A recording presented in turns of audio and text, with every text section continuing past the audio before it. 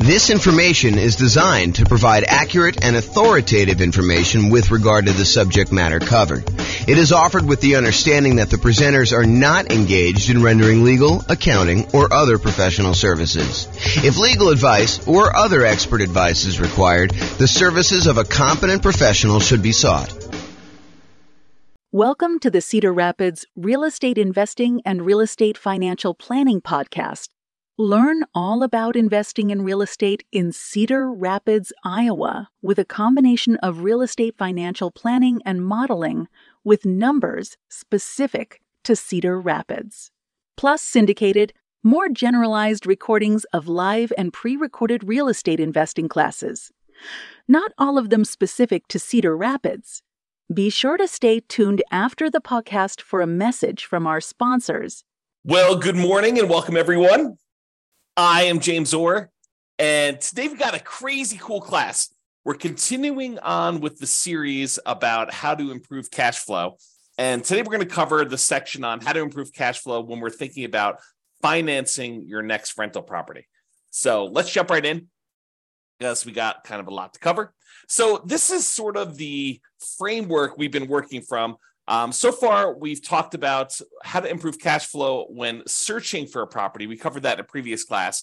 Today, we're going to be focusing in on this section right here, all the different things we can do to improve cash flow when financing our next rental property. And then in subsequent classes or subsequent classes, depending on how you like to say that, we will talk about how to improve property cash flow when we talk about the strategy that we're going to use, what real estate investing strategy we're going to implement, and then how to improve cash flow by improving the property itself, and then how to improve cash flow during the marketing of the property in order to find a tenant or a tenant buyer, and then how to improve cash flow when we own the property. And then finally, we'll finish up with how to improve cash flow on a property while we're renting it. But today we're going to focus on how to improve rental property cash flow when we're financing. And there's quite a bit to cover, because this is probably the largest section. I don't know if I would say it is the largest improvement section, whether it will have the biggest impact. I think some of those biggest impact things are more around strategy and maybe even owning. The financing thing definitely has an impact, but I think some of the other ones like strategy and when you own the property and maybe a couple other ones are larger in size. And by larger in size, I mean you have a very high probability of being able to improve cash flow by the largest amount when you think about some other things. Now, financing, there are definitely a bunch of things we can do to improve cash flow. Some of them you will choose to do. Some of them you will choose not to do just because it doesn't make sense for your particular situation. But we will cover them all so that you have good comprehensive knowledge on all the different choices available, and then you can make a decision. All right, so what I've done, which I didn't do on the graphic, but I've done here, is I've broken it down into sort of subcategories for financing. So we'll talk about some sections where things you can do for financing before getting the loan, paying upfront instead of financing things over time, changing or improving the borrowers on the loan, your relationship with the lender and things you could do with that in order to improve cash flow, changing the amortization period, the terms of the loan, and then private mortgage insurance related stuff. And then things you could do with other properties, because, I'll get to it later, but things you could do with other properties to improve cash flow. And then non-traditional financing, we'll talk a little bit about some of those things as well. So let's jump right in, because I got a lot to cover and there's a lot of them to go over. So let's talk first about before getting the loan. And I've broken this down into four major ones. So number one is lender selection. Can I find another lender with better fees or rates? You guys do understand that each lender is a little bit different. They may charge you a little bit higher fees. They may have a little bit better customer service. They may be available after hours to take your call. They may have slightly better private mortgage insurance rates. They may charge you more in points. They may charge you a flat fee instead of a percentage fee. And that every lender's program is a little bit different. And that's one of the reasons why when we get to the class on how do you evaluate and compare lenders, why it's so difficult to compare these lenders, because not only do they charge different fees, but they sometimes call their fees different things. So one of the things you can do in order to improve your cash flow is look at different lenders and find a lender that has better fees and rates. Now, I'll point out a warning about this. sometimes you will think that a lender has a better fee or rate structure only to find out later that they were not telling you the whole story, or they were not giving you all the information you needed, or there were some hidden fees that you didn't realize because you weren't asking like all the exact questions. So you got to be really, really careful and a little bit paranoid about this. But I do think it's important that you talk to a few lenders when you're thinking about buying a rental property. And the way that I'd like to recommend it is I'd like to recommend that you ask your real estate agent for their, top 2 or 3 lenders that they would recommend, the ones that their clients have had good experiences with and have really good competitive rates and fees. And then call them all on the same day. And you may want to add 1 or 2, maybe the bank, the credit union or the bank that you bank with, just to kind of see where they are as well. And then call them all on the same day. Tell them what your kind of credit score is. This is the short version of the class on how to evaluate the lenders, but tell them what your credit score is. Tell them you'll let them pull it if we decide to go with you together. But then I'd like you to give me a term sheet showing all the fees and costs of doing the loan and what the rate I would be able to get is with no points. And then I think you want to sort of price it out with no points. And then if you decide later you want to buy down points, maybe you go and reprice this stuff again. But I think for the most part, you're going to price it out based on no points. And then you're going to make your decision based on that. So that's the very, very short version. There's a lot more detail in the class when we talk about evaluating, comparing lenders. But lender selection is a way that you can save yourself, I don't know, I'd say conservatively thousands of dollars. In some cases, it's hundreds of dollars, but if you're really looking at the wide range of what different lenders offer, this could be thousands of dollars, and thousands of dollars could be used to do other things like buy down the interest rate as an example and get a better cash flow on the property. So lender selection is really important. I think you should focus in on that. You can also choose to select your loan by closing costs. Can you pick a loan that's going to have lower closing costs, especially if you're financing in the closing costs, you're going to be adding those to the loan by looking at the different ones and saying, hey, look, if I go this strategy, then I will have slightly higher closing costs than if I go this strategy, and making a educated math-based decision about which one of these you should pick, because closing costs can vary depending on the loan.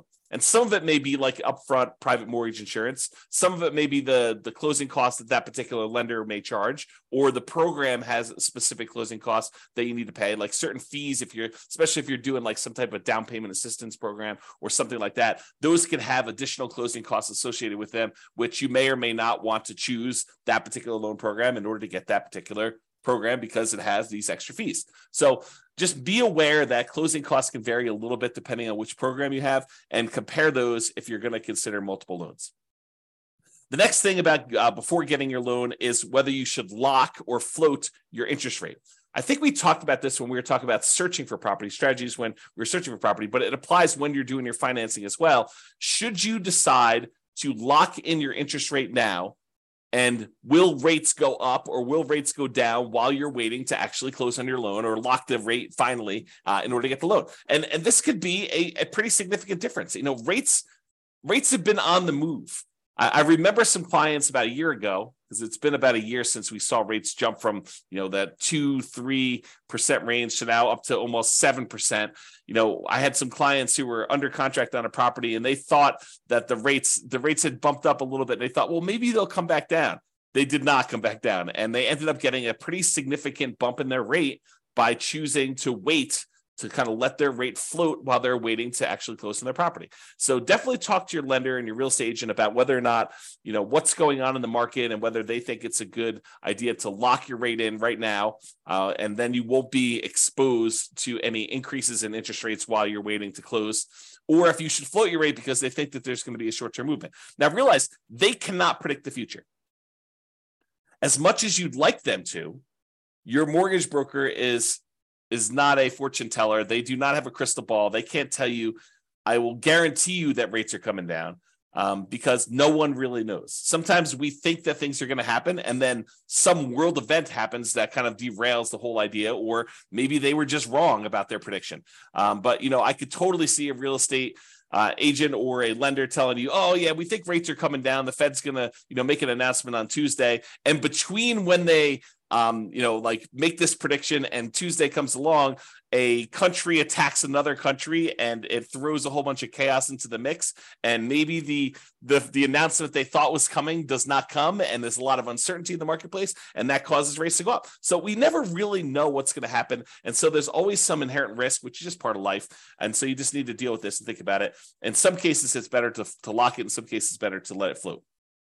All right. And before getting the loan, here's another one related to financing. Can I offer less on my offer and still get it accepted to reduce my purchase price, which will ultimately lead to a lower monthly payment, which will lead to improved cash flow? So can I offer less on the property I'm buying to improve my purchase price? That's just something to think about. Talk to your real estate agent to see if that makes sense in your particular situation. In some markets, doesn't make sense. You're not going to get the offer accepted if you offer less. In some markets, you can offer less and still get your offer accepted. So it's definitely an expertise thing with your real estate agent in that market as to whether or not you can offer less and do it. And if you remember my general rule of thumb, for every $10,000 less that you offer, it works out to be approximately $50 per month in payment. Now, that varies with interest rate, and that's based on around 4 to 6% sort of interest rate. It's a little bit less, a little bit more, depending on what it is. But that's the general rule of thumb. For every $10,000 less that you finance, it's about $50 more if it's a higher interest rate, a little bit less if it's a lower interest rate. All right. So those are all the things you can do to improve cash flow before getting the loan. Now let's talk about paying upfront instead of financing. This is the group about things that you could pay for instead of financing them in. And related to that is seller concessions. Seller concessions are when the seller agrees to contribute some money to help you with your closing costs. And you get these by asking for them as part of the offer when you make an offer to buy a property. It's part of the negotiation for you to buy the property. So can I ask a seller to contribute seller concessions to help buy down my interest rate? Now realize for them, it's like giving you a discount on the property. So this may be competing with you offering less. In some cases, you may say, look, I'll offer you your full price, but I want $5,000 in seller concessions. And basically you're saying, I'm going to offer you $5,000 less for the property because $5,000 in seller concessions comes right off of what they would net when they sell you the property. So by asking for seller concessions, though, now you've gathered some money that you can then use in order to pay for some of your closing costs, or maybe buy down your interest rate or something like that, where now you don't need to finance if you were going to finance some of your closing costs in, or if you were going to have a slightly higher interest rate because you weren't going to use money to buy down the interest rate, then you could have a improved interest rate if you ask for seller concessions and you use those to buy down your rate. And we went over the example of this in the previous module on how to improve your cash flow while searching for properties. I gave you an example of what the actual numbers were for a specific day on a specific price of property with a lender here that was local to me. And yours will vary a little bit, but realize that I gave you an example and I showed you how much it would cost to buy down your interest rate and how much that would improve the monthly payment on it. So realize seller concessions can be a pretty big one if you're willing to ask for a seller to give those to you and they're willing to do the discount in order to do that. In some cases, in a hotter market especially, in some cases, we might be willing to pay above what the seller is asking in order to get them to include seller concessions so that you can finance in the improvements you're doing. So as one example, some of my clients in the past have bought new construction properties where, let's say the property was a $400,000 property. They might go to the builder and say, look, builder, I will agree to pay you $405,000, but I want you to contribute $5,000 to my closing costs. Why would they do that? Because now you can finance in the seller concessions that you could use to pay for your closing costs and stuff like that. So you could come to the table with less money, which might be overall better for your return on investment calculation, which you got to run it both ways in that spreadsheet. Go to the world's greatest real estate deal analysis spreadsheet and run it by asking, getting seller concessions included, even if it means raising the price, or not getting seller concessions and having to come to the table with that money for closing costs. Okay. So enough on seller concessions. You could choose to pay your closing costs. Some people are thinking, hey, I will go ahead and finance my closing costs because I get this better return on investment. But by financing your closing costs, it does slightly decrease your cash flow because you are borrowing more. And so your monthly payment goes up. Even though your overall return on investment may be better, your overall cash flow may be worse. And so this is a calculation you need to do for yourself. You need to decide by running this in the world's greatest deal analysis spreadsheet. You need to go figure out and say, look, if I decide to pay for my closing costs up front, maybe my overall return, when we look at the 4 different areas of return, appreciation, cash flow, debt pay down, and cash flow from depreciation, the tax benefits part. We're not talking about reserves here, but those do come into play. But really, we're looking at all those returns. We're saying, look, overall, if I have to bring less money to the table, my return on investment looks better. However, my cash flow number might be slightly worse. And so by choosing to pay for closing costs up front, out of pocket, instead of financing them, it may actually improve your cash flow. And if you're really, really focused in on that cash flow number, this is a way for you to improve cash flow. Okay? All right, let's talk about private mortgage insurance. Remember, private mortgage insurance is insurance that the lender asks you to pay to protect them in case you default. The idea is this. The lender says, look, I really want you to put 20% down in order to finance this property. But you really want to finance this property and only put 5% down. So they say, I will reluctantly agree to make you a loan if you only put 5% down.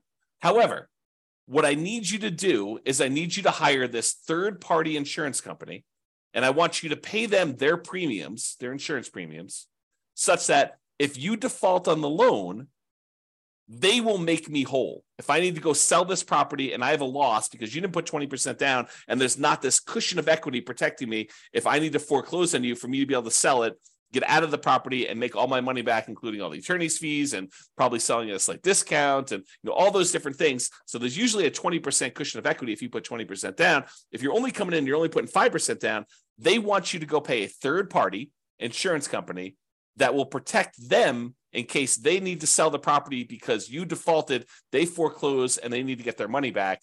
And so you say, I will agree to that. I will pay this monthly fee or an upfront fee in order to have this insurance company protect you because I'm only putting 3.5% down or 5% down or 7% down or 19% down. Anything less than 20% is typically what you need for PMI, what they require for PMI. Okay. So there's a couple options with PMI though.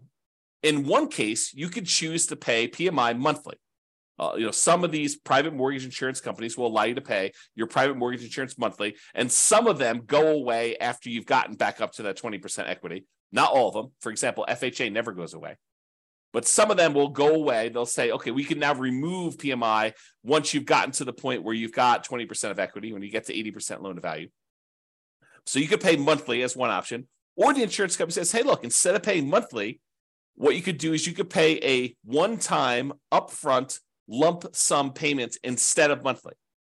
And if you're concerned about cash flow on your rental property, you don't want to have this $150 to $250 a month private mortgage insurance payment on a $500,000 property, somewhere in that ballpark. And it varies a little bit. There's a lot of things that go into PMI, which we'll cover in the classes on PMI. You can go into the control panel in order to watch the video I have on that already, or we'll do another one here coming up soon. So if you don't want to pay that $150 to $250 a month in PMI payment because it's impacting your cash flow and you'd rather not have that negative cash flow, you could say, look, I've got whatever it is, $4,000 sitting here.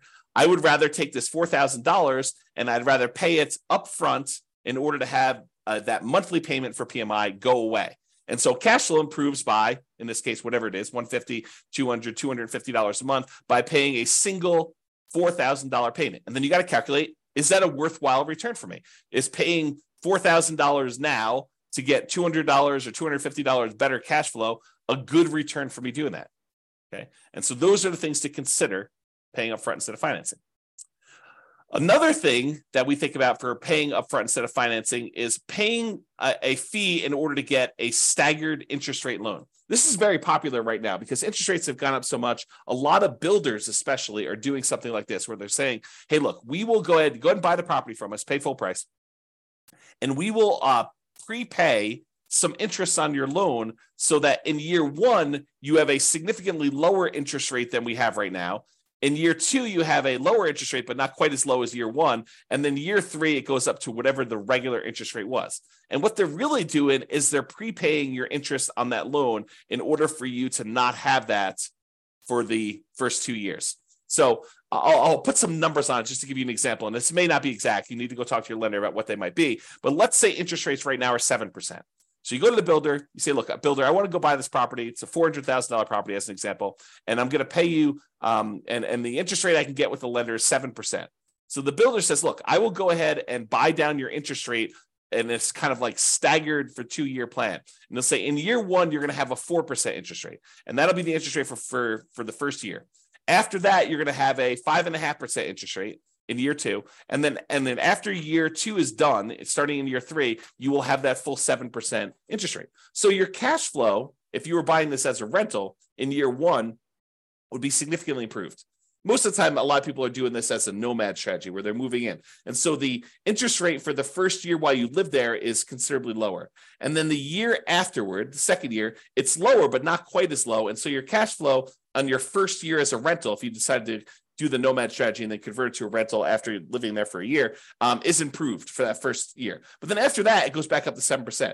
And some people are thinking, well, interest rates will surely come down in the next 3 years. Well, maybe not. We don't really know what interest rates are going to do. They may come down in 3 years, and then at which point you could probably do a refinance out, to kind of change your rate, a rate and term refinance to change the rate on the loan, if it comes down low enough to do it. And remember, if you were living in the property and then you moved out, now it's an investment property, it's a very different kind of like rate that you might get on investment property than if you got in an owner occupant. It's usually higher. So you got to kind of consider these things when you do that. In general, I'm not saying they're bad. In general, though, I don't like the staggered rate idea.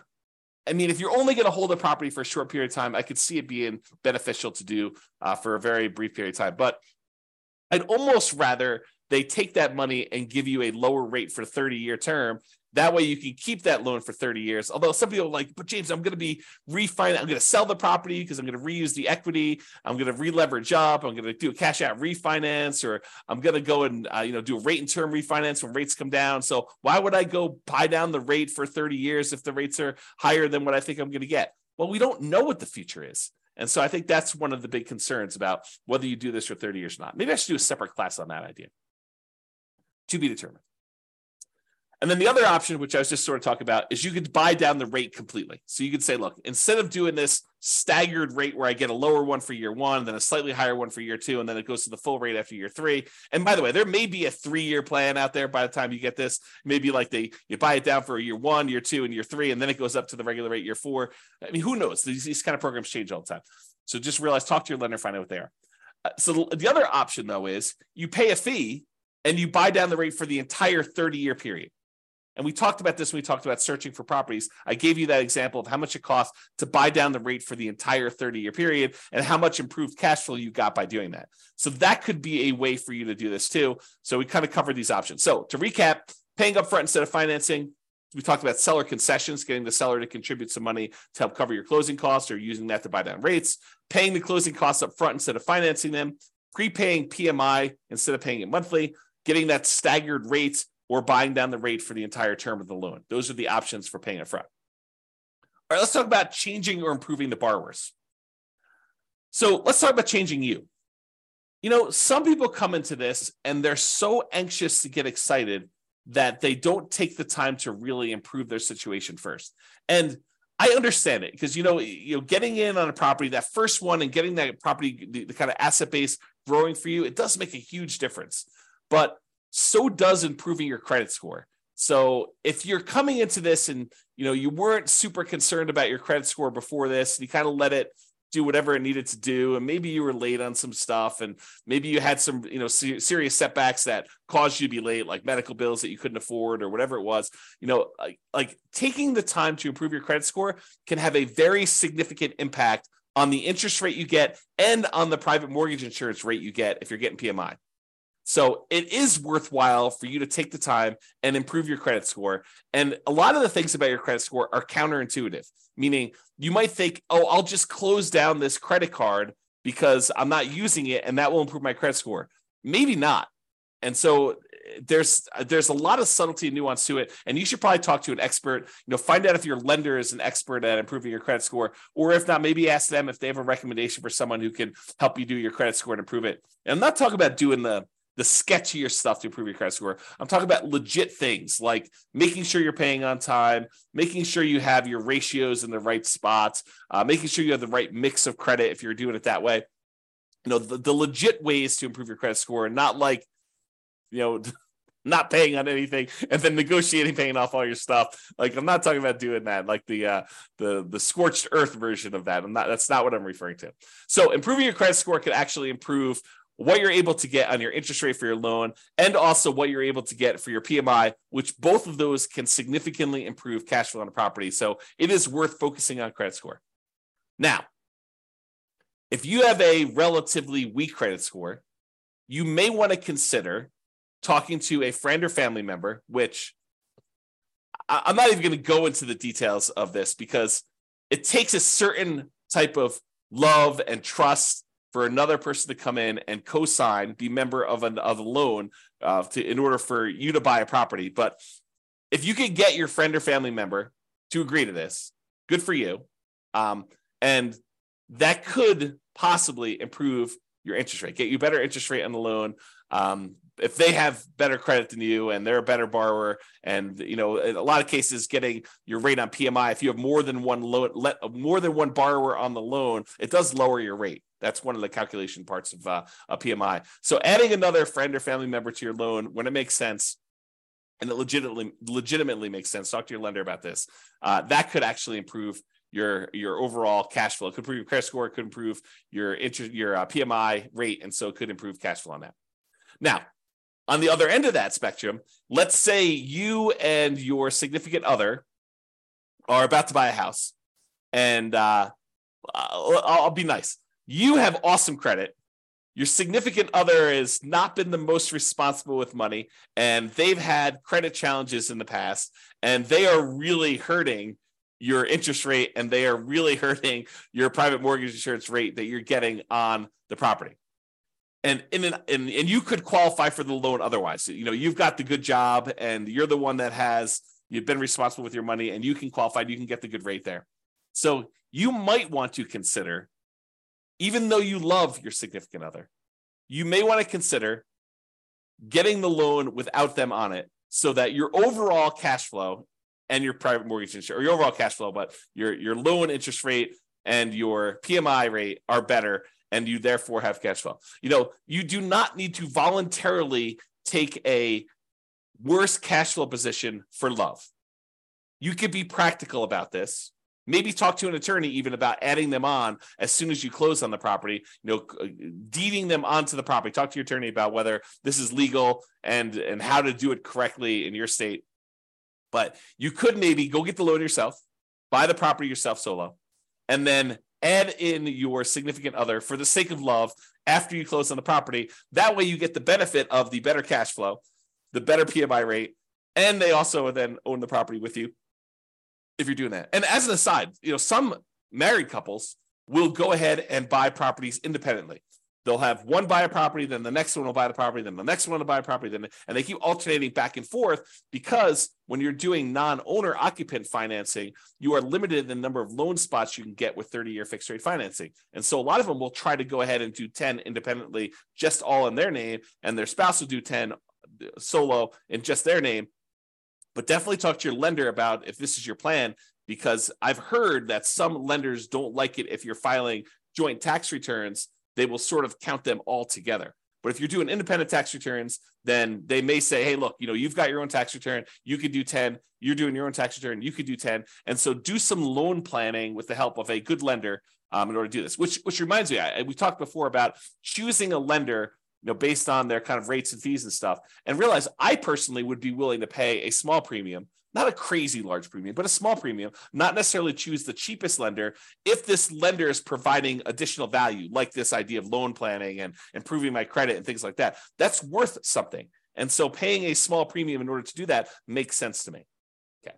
Now I've gone off on that tangent. So removing a borrower could actually help you get a better interest rate, get better PMI. And so you may want to consider, for the sake of love, for the sake of love, leave them off the loan and then put them back on, so that you guys get overall improve your situation and your kind of cash flow on the property. And then using a similar idea to adding the borrower, you could partner with somebody who is a loan partner who could just get better loan terms. So the idea is maybe you form an LLC. And in the LLC, you are providing either the deal and some of the capital or the deal and all the capital. And you're bringing in a third party who is a super strong qualified borrower. And they are becoming one of the partners in the LLC, one of the owners in the LLC. And they're the ones getting and signing for the loan. And that could be a better way for you to do it than if you were to go do this solo, get the loan, or if you guys were both to go buy it and, kind of like both of you on title solo, so go talk to your attorney about structuring this and how it would work, and talk to your lender about how this would work with having a loan partner and whether that gets you better loan terms. Okay, so we talked about that. Now let's talk about your relationship with the lender. And I will tell you, of all of the strategies we have here, these are probably the ones I've seen the least, actually implemented the least, and probably the ones that have the least impact. But they do sometimes come up, so I wanted to mention them to be comprehensive. So here are two different things that discuss your relationship with the lender. Number one, some lenders will allow you to get a small discount on your interest rate if you set up automatic payments. And it's usually on an account that they have in their bank. So you go to your local credit union, and your local credit union may have some program. They don't all have this, but this is why I said that this is one of the ones I've seen the least. But some credit unions may say to you, hey, our rate is 7%. However, if you actually set up auto pay on the checking account you have with us, then your rate becomes 6.875 for the life of the loan. And so you may say, that makes a lot of sense to me. I'll go ahead and use the account that I already have with you that I'm going to use to pay on this loan. That makes great sense. I'll get an improvement on my interest rate. So that's one option.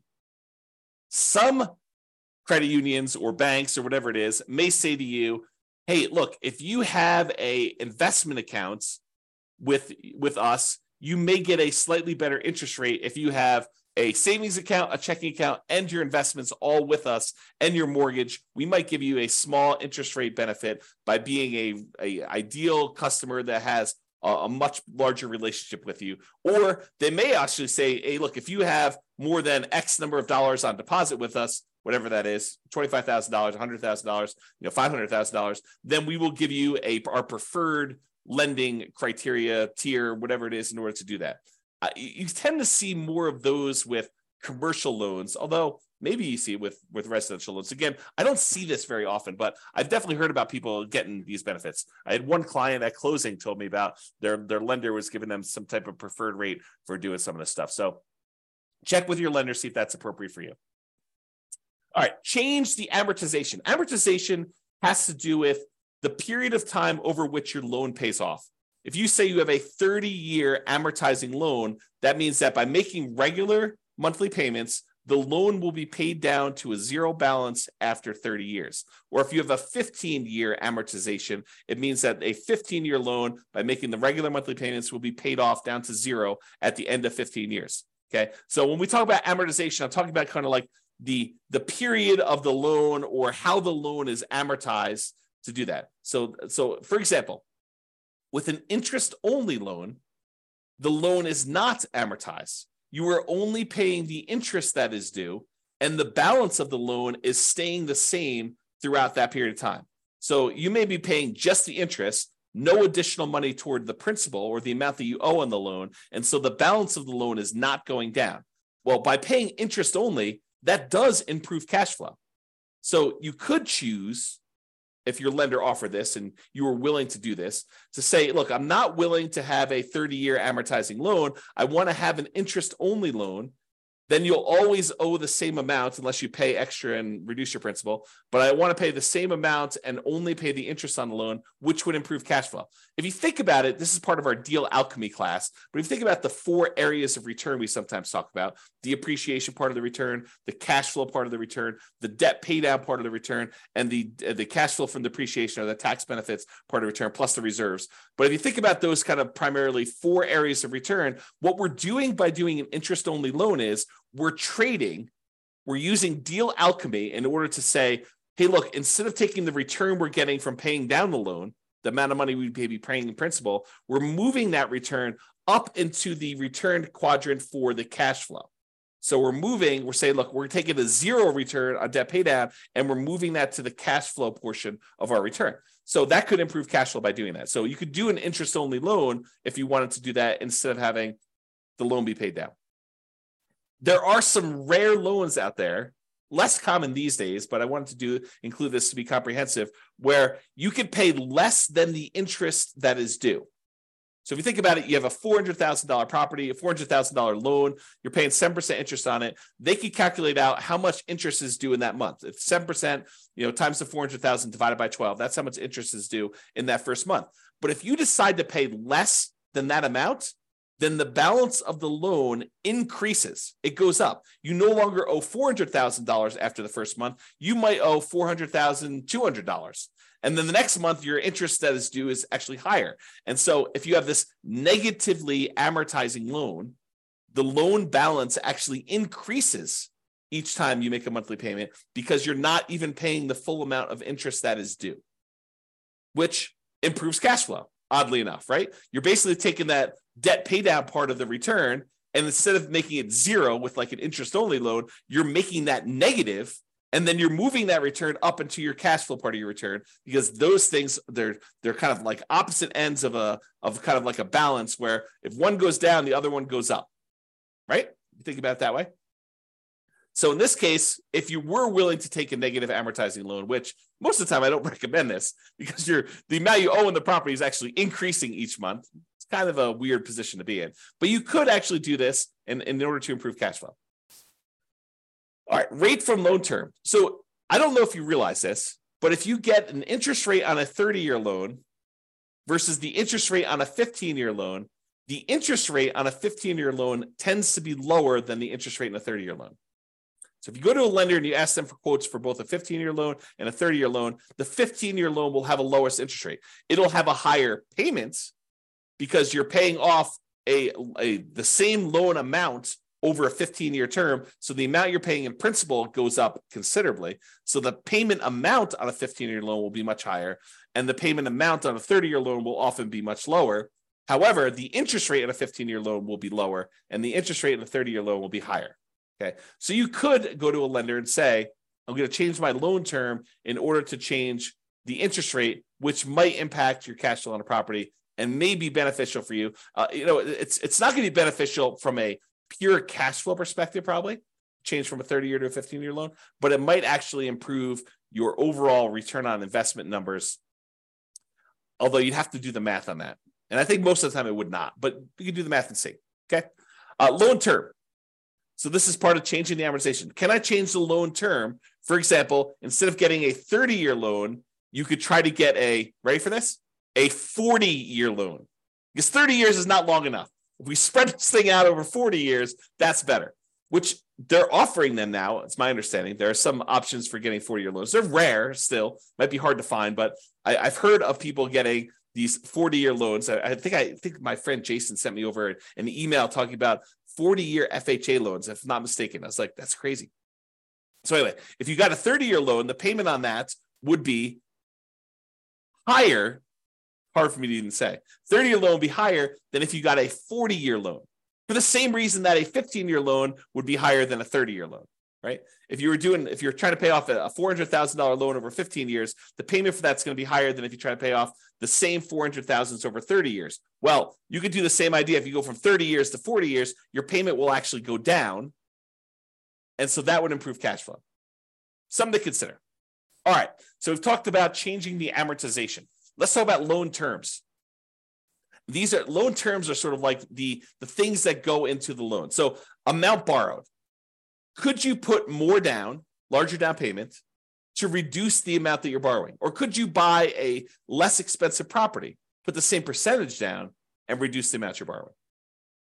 Because by reducing the amount you're borrowing, that would improve your cash flow. So change the loan terms. Either put more down or reduce the amount that you're borrowing by buying a less expensive property. You could also adjust this by adjusting the loan to value.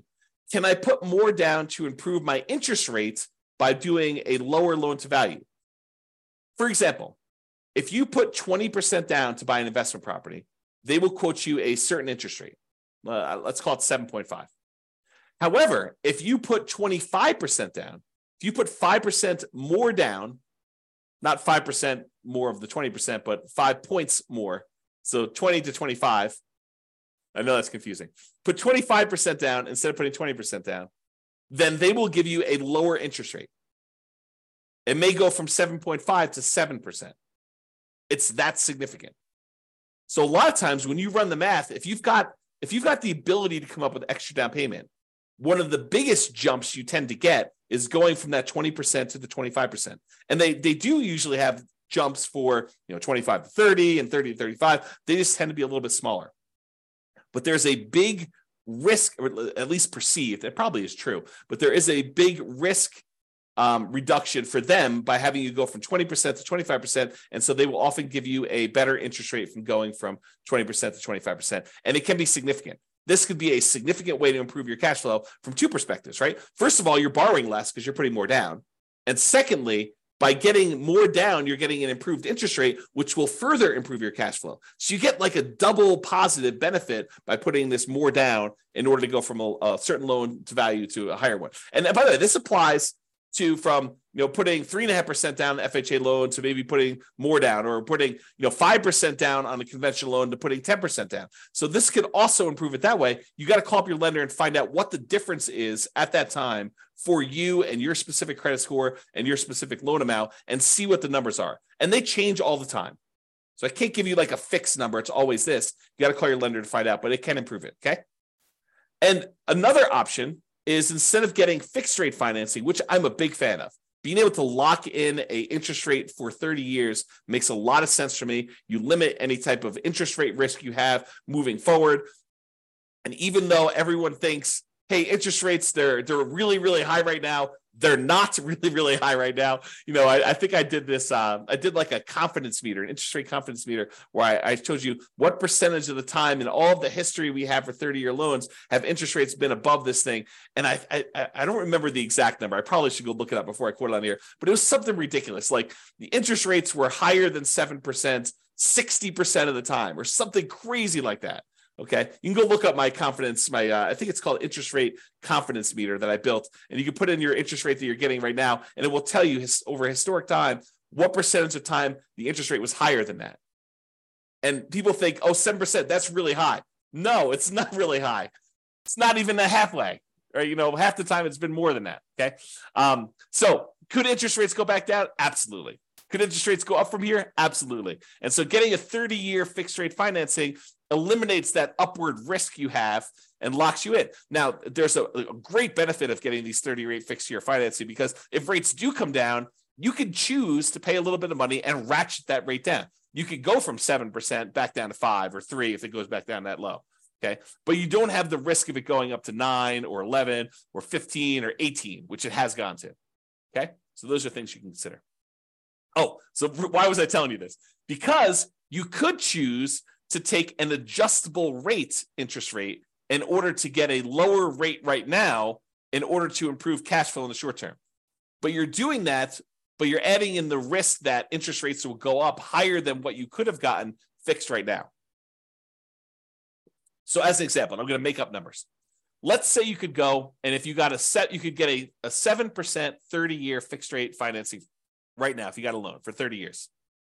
Or the lender says to you, or right now, I could give you 5.5% if you take an adjustable rate mortgage where the rate adjusts every year. And it can't go up above 9, as an example. And you're like, wow, the cash flow difference between 7% right now and 5.5 with an adjustable rate mortgage, 7% fixed rate for 30 years versus 5.5 where it adjusts every year, or maybe it's fixed for 5 years. They get you with this, right? They're like, hey, it's fixed for 5 years and then it adjusts every year after that. You're like, oh, that sounds great. But there's all different programs. They vary. Okay, but let's say, for the sake of this argument, let's say it adjusts every year. So they say, I'll give you 5.5 today, but it can adjust every year. You're like, that sounds really good. I'll get better cash flow, and rates are surely going to go down. They're just kind of like got this like bump right now because we're trying to get inflation under control. And as soon as inflation gets under control, we're going to drop rates way back down to 3. I'll refinance out. This will be a win all the way around. Maybe. And let's say next year, the rates are now at 9. And yours says, okay, it's going to bump up, and maybe they have a cap on how much it can bump up each year. And so maybe the cap is a point each year. So it goes from 5.5 to 6.5. You're like, I'm still winning. Year 2, it's still lower than what I could have gotten if I did fixed rate financing that year. And you got another year, and now rates are 11. Or maybe they're still at 9. And so your rate goes up from 6.5 to 7.5.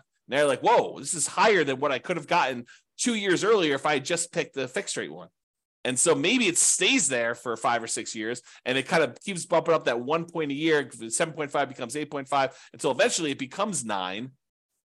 And now you're 2 percentage points higher than you were. Sure, you got improved cash flow for that first year or 2 or 3, but then after that, it's actually been higher.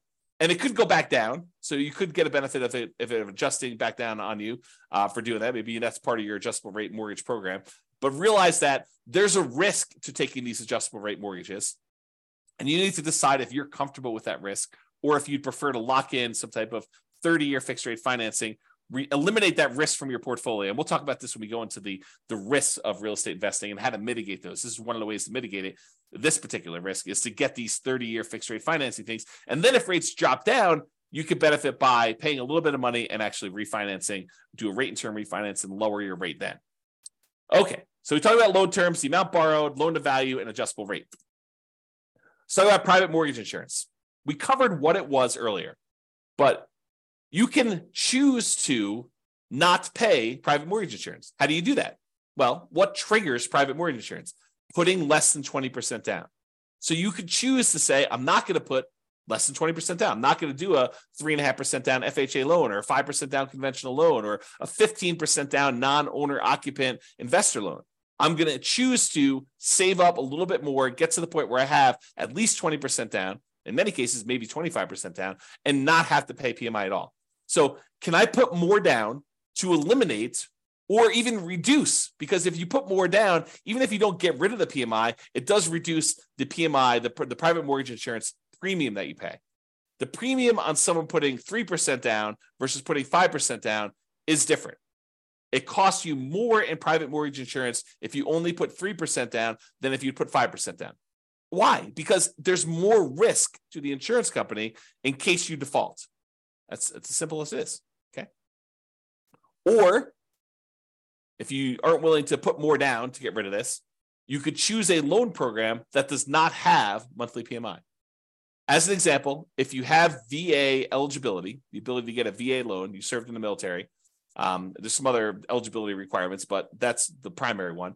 If you served in the military, the VA loan does not have monthly PMI. They have a upfront like guarantee fee or VA funding fee that acts sort of like private mortgage insurance. Basically, they're collecting this funding fee and then the VA is actually guaranteeing the loans for the lender. So if the lender says, hey, look, they defaulted, they only put 0% down and they defaulted on this, the VA then guarantees the lender and pays them for that. So that's why there's a VA upfront funding fee. It acts like a version of PMI. It's not called PMI and it's not monthly, so it improves your cash flow and you can finance it, but that's kind of how the VA thing works. So you could choose a loan program that does not have monthly PMI and do it that way. All right, so that's the eliminate PMI option. We talked about this before. You could prepay PMI. You could choose to pay for PMI in one upfront lump sum payment instead of monthly, and that would improve your cash flow. You pay $4,000 instead of $200 a month. Cash flow improved at a cost of $4,000 upfront. And the other thing, which we also talked about, is improving your credit so that you can get better PMI rates and better interest rates. So it can improve your credit. Improving your credit can actually impact cash flow in 2 ways. All right? So that's all the stuff about private mortgage insurance. All right, let's talk about other properties. So if you think about this, a lot of times we're focused in on how do we improve cash flow, and we're like laser focused on how do we improve cash flow on this property that's I'm about to buy, that's right in front of me right now. But sometimes it's better to take a step back and say, okay, I want to buy this property. However, I'm really most concerned, and maybe this is not true for you, but I think it's true for most people. I'm really most concerned about my overall cash flow picture, not just cash flow on this one property, but if I can improve my cash flow overall, even if it means the cash flow on this property is slightly worse, but I can actually do it with like all of my properties combined, it is a net improvement, a significant net improvement, hopefully, then that's better. Because really, we don't care if we're making $100 a month or $200 a month on a particular property. We care what we're doing overall on all of our rental properties combined. Because that's really what's going to get us to financial independence. So if you think about that, we really should ask some questions about, well, what about other properties we own? So for an example, can I do a cash out refinance to either buy or refi another property? So imagine for a minute, you have a lot of equity in another property and you only have 5% down to buy this property. Or maybe you have, let's make an easier decision. You only have 15% down to buy this property, but you have way more than that extra 5% on another property sitting somewhere else. You could go and say, look, I'm really overall concerned about my cash flow. And while this one property that's got a lot of equity is cash flowing great, it might be better for me to go put a home equity line of credit or do a cash out refinance or do something on this other property that I've got a ton of equity in to get the extra 5% or maybe an extra 10% down payment. So I can get from where I was at 15% to all the way to 25% so that the cash flow on the property I'm about to buy is way improved. I would hurt my other property that I had a little bit by doing this money and borrowing against that one, but it would mean such a big difference on the other one that I'm about to buy that it is worth doing. Think about it that way. You went from having let's say you're doing a non-owner occupant loan, an investor loan. So you'd have 15% down, you'd otherwise have PMI on that one, and the interest rate in a 15% down loan tends to be pretty ugly. But if you go and you put an extra 10% down to get up to 25% down overall on that property, now you get rid of PMI and you get that great interest rate bump from going from 20% to 25%, going from 15% to 25% is even bigger. And so now you have an improved interest rate, you're borrowing less, and you're getting rid of PMI. The cash flow improvement by doing that may be so much better than the cost of doing the HELOC or whatever it is over here on this loan. And it may be worthwhile for you to do that. That's just sort of one example.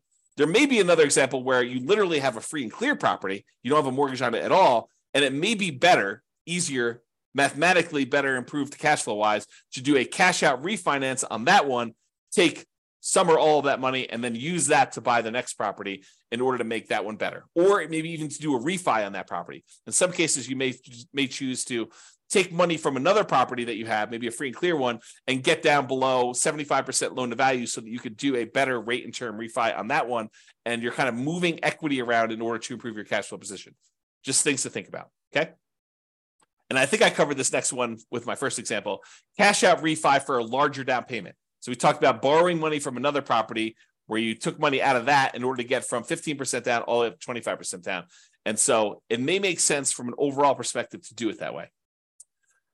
And then the other thing to be aware of is there are limitations once you get to a certain portfolio size on your ability to do cash out and rate and term refinances. For example, and this changes all the time, so go check with your lender about what the current rules are. But for example, my understanding is that right now, and I've not done this recently, so you don't want to check with your lender, make sure that even what I'm saying is appropriate for this instant in time. But right now, my understanding is that if you have 10 loans on 10 properties, you cannot do a rate and term refi on any of your investment properties. You need to have less than 10 in order to do that.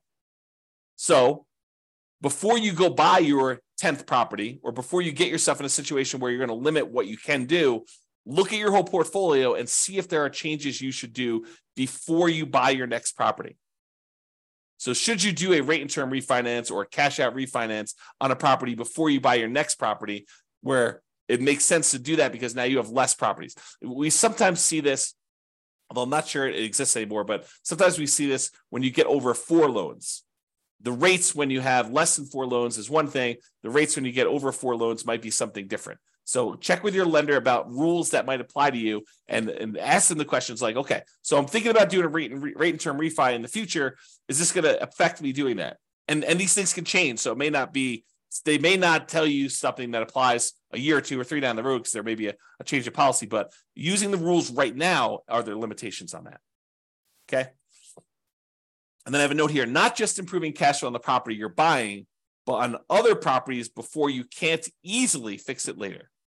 So we may not be talking about the property you're buying. We may be talking about your whole portfolio and fixing anything that could potentially, you don't want to paint yourself into a corner by buying this property now and not taking care of the other stuff ahead of time. That's what we're talking about. All right.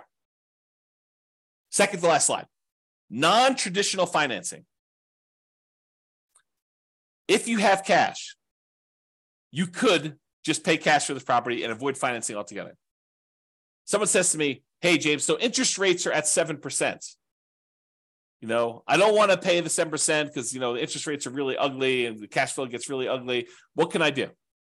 And I tell them, you could avoid the interest rates altogether by paying cash. And they're like, oh, no, James, that would take forever. I only have, 5% saved up. I would need to save up for whatever it is. And that would take forever to do that. And, I don't want to do that. Then I'd be way far behind. Well, having done modeling on saving up until you have enough to buy free and clear properties and how long that takes to be financially independent, doing that strategy where you buy rental properties free and clear using the same savings rate you'd have if you were buying rentals much faster, doing the 5% down or 20% down or 25% down. So I can compare the time it takes you to be completely financially independent, saving 5% down, buying owner-occupied properties, moving in, living there for a year, converting those to a nomad when you save up another 5%, to 20% down, where you buy non-owner-occupied properties, to doing 25%, where you buy non-owner-occupied properties, to saving up and buying properties free and clear. The extra time it takes to buy the properties free and clear is nowhere near how much extra they think it is. It's a relatively small difference to buy properties free and clear. So if you're really, really paranoid about this, if you're like, look, 7% interest rates, cash flow is really ugly in my marketplace, even with all the things that I can do in order to improve cash flow, it's not the end of the world if you save up and put more down, whether that's free and clear or 50% down in order to get to the point where you don't have sustained cash flow. Like it doesn't take that much longer if you do that strategy. It's more discipline and you got to do some stuff with the money in the meantime. But think about it this, well, I'm not going to go into this. There's a whole class coming on this idea of speed versus the speed of 5% down or 20% down, 25% down versus buying properties free and clear. And probably another class eventually on 50% down. I just haven't run the numbers on putting half down, which I just need to do, right? So it's not hard. I just need to take the time to do it. All right. So you could pay cash, which would significantly improve your cash flow, which is one of the reasons why it's not that much longer. Because when you buy a property all cash, it makes up a huge amount of ground to you having the amount coming in that you need in order to be financially independent. When you buy a property that you put a little bit down and you only have a small amount of cash flow, well, it doesn't contribute that much to you being financially independent. But when you buy a property free and clear and you have all of the cash flow, minus your kind of taxes and insurance and maintenance and vacancy, but you don't have a mortgage payment, which is usually a pretty large chunk of that, and your cash flow is very, very large, you don't need very many free and clear properties to get to the point where you're financially independent. Whereas if you buy ones that have small amounts down, 5%, 10%, 20%, 25% down, then the amount of cash flow you get on those is a lot smaller. You need a lot more, or you need a lot of time for them to build up to the point where they have cash flow going. So math is really interesting. All right, I've gotten off on a tangent long enough on that one. So you could pay cash. And would it be better to do that as a consideration for you? You could choose to seek out private financing. Talk to grandma and grandpa at the Thanksgiving table and say, hey, you got any money in CDs? I'm doing this real estate investing thing. Interest rates right now are 7%. What are you earning on your CDs? Well, I'm getting 2%, 3%. Okay, well, how about you loan me money at 4%? I'll pay you 4% on your money there. So you could structure private financing to get better terms than you could by going to a bank. Or all the creative financing things like owner financing, where you negotiate with the seller to get like purely bespoke financing terms, where it doesn't matter what the market's doing. You and the seller come to terms over what interest rate they're going to charge you, whether that's 11% a premium or 3%, a big discount, or 0% in some cases, right? Depending on how you structure it. So you could do owner financing like that. You could do subject to or wrap financing. Subject to is where you buy a property and you leave the existing loan in place. You're buying the property subject to the existing financing. Or wrap financing, where they have an existing loan and they're wrapping that with a new loan and they're making payments to the underlying loan and you're making a payment to them and they're keeping the difference. Or the lease option family, acquiring properties on lease option, where you're agreeing to lease a property from somebody for a period of time and you have the rights to buy that. You have an option to buy it in a year or 2 or 3 or 4 or 5 or 10 in the future. Or maybe it's a lease purchase where you have a lease in place and you have a purchase contract that goes out a year or 2 years or 3 years or 4 years or 5 years or whatever it is, like that whole family of things. So would a seller consider some type of creative financing could be a solution to improve cash flow while we're talking about financing? And would those be better terms than you can get now from a traditional lender? Things to consider. Or the last one, loan assumption. We have all these loans out there that got 3%, sometimes less than 3%, sometimes 4% interest rates. And now interest rates are up at 6s and 7s. And so the loans that they had before are attractive, and some loans are assumable. For example, FHA loans. The challenge I think we're running into here with these loan assumptions, we've got all these really attractive loans out there, but unless you can get a big enough discount where the amount you need to bring to the table is relatively small, you're assuming the loan at what their current balance is. And since property values went up so much, we have this huge amount of equity that a lot of these sellers at least perceive that they have. And so you need to either pay off that equity or structure it in such a way that you're getting a big enough discount where the equity is a reasonable amount to pay in order to acquire these properties. But these could be attractive ways to structure it if you can overcome some of the challenges we have associated with that. Okay, so that's it for all the traditional financing. So in conclusion, optimizing cash flow is about maximizing income and minimizing expenses. And I have a typo. Correct the typo. All right. It's about maximizing,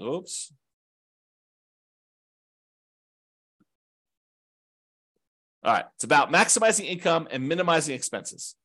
Your mortgage tends to be a very large percentage of your expenses on a rental property. It doesn't have to be, but it tends to be, especially if you're putting very little down. And there are several things you can do that impact the size of that expense, how big your mortgage payment is. That's largely what this class was about. Making financing a prime lever for improving cash flow. So if we can fix that very large percentage of your expenses, that allows us to significantly improve your cash flow, which is why this becomes such a big, robust area to focus on. It is better, in my opinion, to take time to more holistically look at and improve on all the various aspects and stages of what improves cash flow. And so this one was one that had a lot of different options, a lot of different ways to improve it. Not necessarily all the biggest ways, although some of them could be pretty big, but not all of them are the biggest ways, but they could be an improvement for you. All right, so that's it. Hope you enjoyed the class. This has been James Orr. Bye-bye for now. With home prices up, mortgage interest rates up, and rents up, but not quite enough to counteract the higher prices and interest rates, cash flow on rental properties in Cedar Rapids is harder than ever. Book a call with the Real Estate Financial Planner to apply our proprietary 88 strategies to improve cash flow on your rentals. See the show notes for a link to schedule your call and improve your cash flow today. If you're a real estate agent, lender, or professional in Cedar Rapids that wants to help our real estate investor listeners, consider reaching out to learn about collaboration opportunities with this podcast. We'd love to add more value to our listeners by having you assist our investors buy, sell, and finance their real estate investments. See the show notes to schedule a call to discuss collaboration opportunities.